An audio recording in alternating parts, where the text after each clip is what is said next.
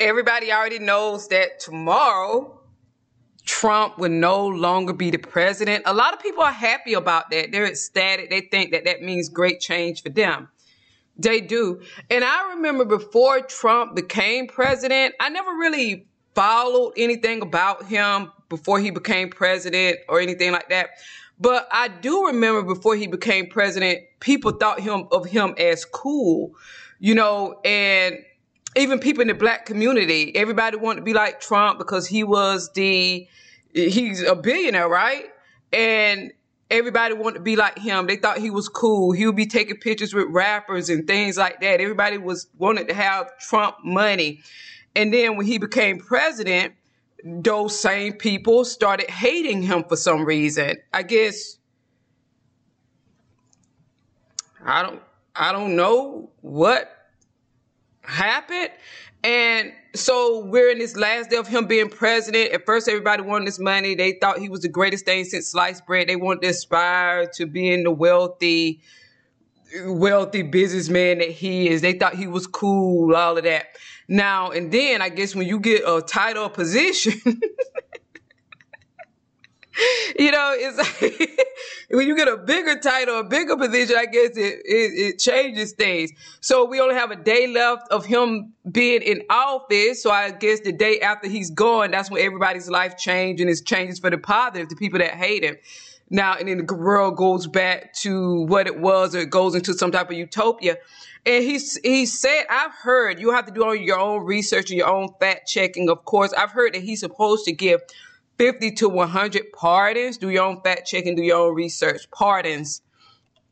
And ABL even mentioned this morning that Snoop Dogg is wanting him to pardon the Death Row co-founder.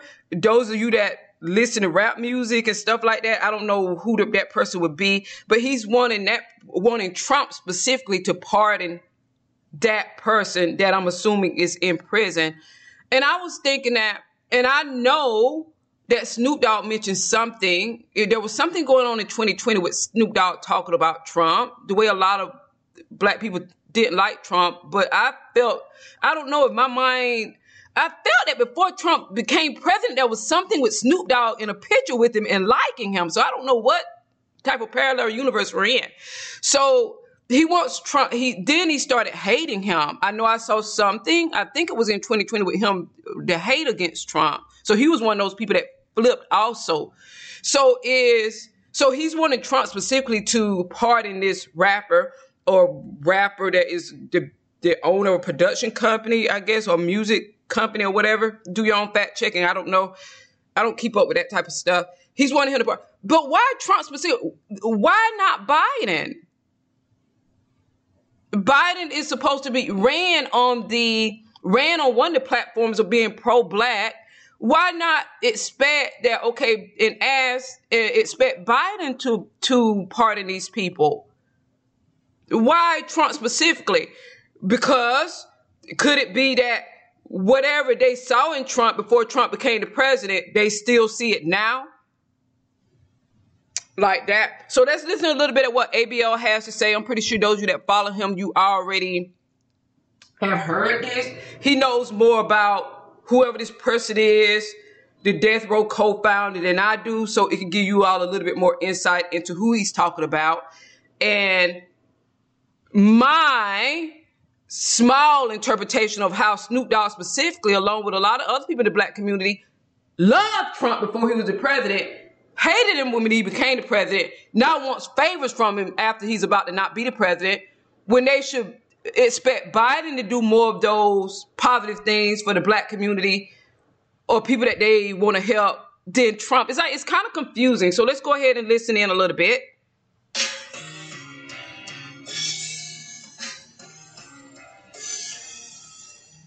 How's everybody doing? My name is Anthony Brian Logan, and today we got to talk about the rapper by the name of Snoop Dogg attempting to get President Donald Trump to pardon Harry O, who was a co-founder of Death Row Records. Now, there's a lot to this particular story. There's quite a few rabbit holes I'm going to take you down. But first things first, the most obvious thing, the elephant in the room. Here's what I got to say to Snoop Dogg. You got some nerve, sir. You got some serious nerve to ask Trump for anything. This is the same man you've been insulting for the past 4 or 5 years. Okay, Fat Orange, MF, you got a music video where you're pretending to shoot him.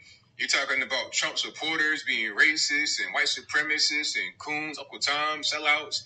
I remember he did the Instagram post where he had the coon bunch. All right, it was like a Brady Bunch down. This is with that Instagram post in 2020 of calling black conservatives coons.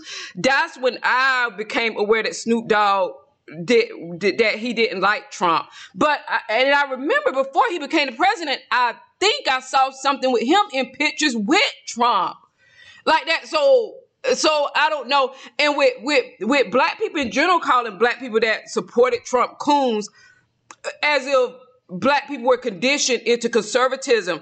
I'm a conservative. I've always stated that. Everybody has already known, and nobody conditioned me or brainwashed me or taught me anything about conservatism. It's an ideology. It's the state of one's mind, but I know a lot of black people, because they're supposed to be Democrat. When they're Democrats and they jump the fence and become conservative, they could get a lot of flack. Nobody comes to me with flack because I wasn't conditioned in a way to think that I was supposed to think like a specific group just because of my skin color. So I wasn't raised like that.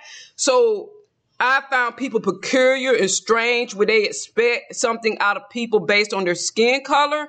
And nobody have approached me in that way, like that, about what I think or what I believe, what I should think or what I should believe, based on color and conjoined experiences, which everybody could not have had the same experience. But as looking on the sidelines and watching this, I find it strange and peculiar that people are not allowed to be who they are like that. And they have other people to answer to if they are portraying themselves or uniquely what other people don't expect them to be like that. So I find it strange. And people don't come in my face with that type of stuff like that.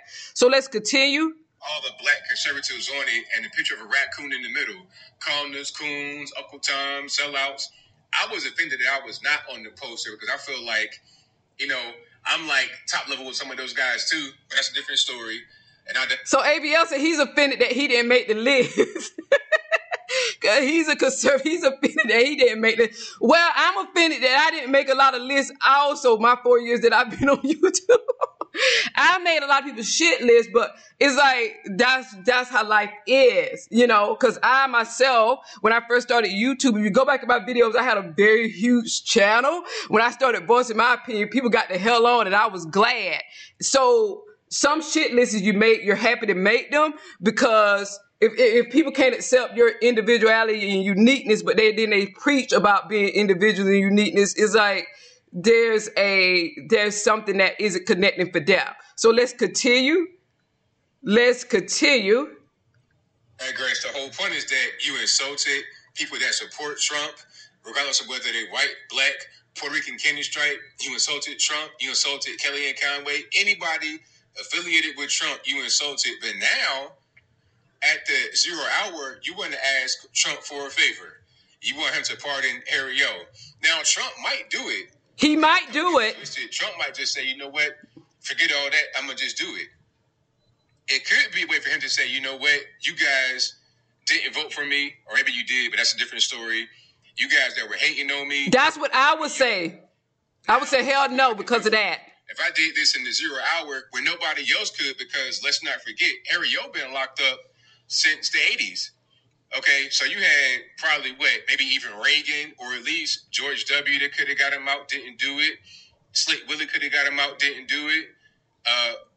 George W. could have got him out, didn't do it. Obama could have got him out with Biden as a vice president, didn't do it. And then it comes to Donald Trump to get him out, and he does it. Okay, he could do that.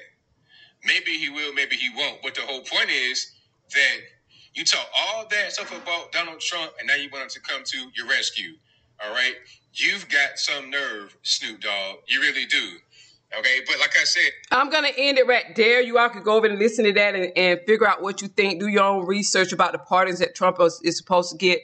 I would feel that if somebody drugged me in the mud for 4 years, and then they asked me for a favor, my answer would be no.